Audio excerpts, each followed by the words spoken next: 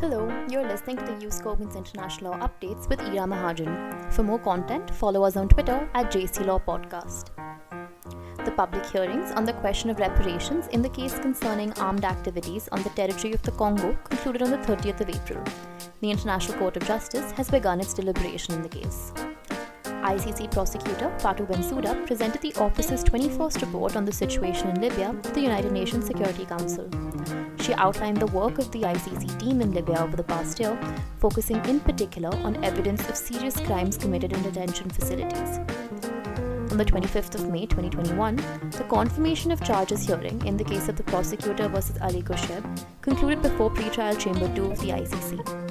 In accordance with the regulations of the court, the pre-trial chamber will deliver its written decision within 60 days. In light of the escalation of violence in the West Bank, including East Jerusalem, as well as in and around Gaza, the ICC has also voiced concern about the possible commission of war crimes in the region.